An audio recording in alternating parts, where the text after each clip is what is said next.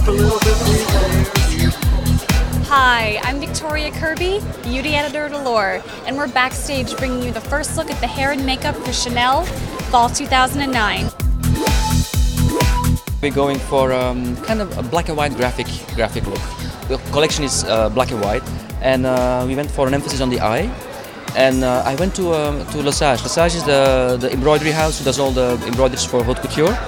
Made a little design, and they embroidered for me those applications. It's simulating lashes.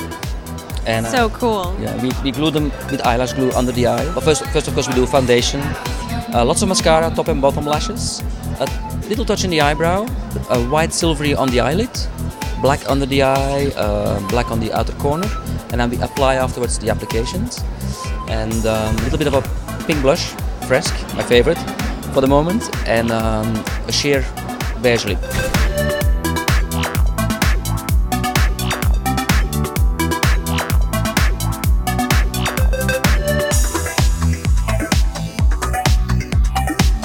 We're backstage at Chanel with hairstylist Sam McKnight. And what are we doing this morning for Chanel? Well, giving a really young, fresh, cool look to the Chanel collection today.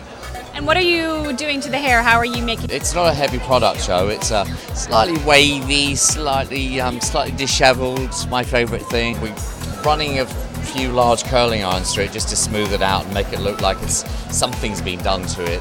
She's a little bit sexy. She's more sexy than cute. She's kind of got a knowing. She's been around, this girl. She's not a dominatrix, but she's definitely a sort of knowing, sexy young woman. She better be if she's wearing Chanel, right? Absolutely.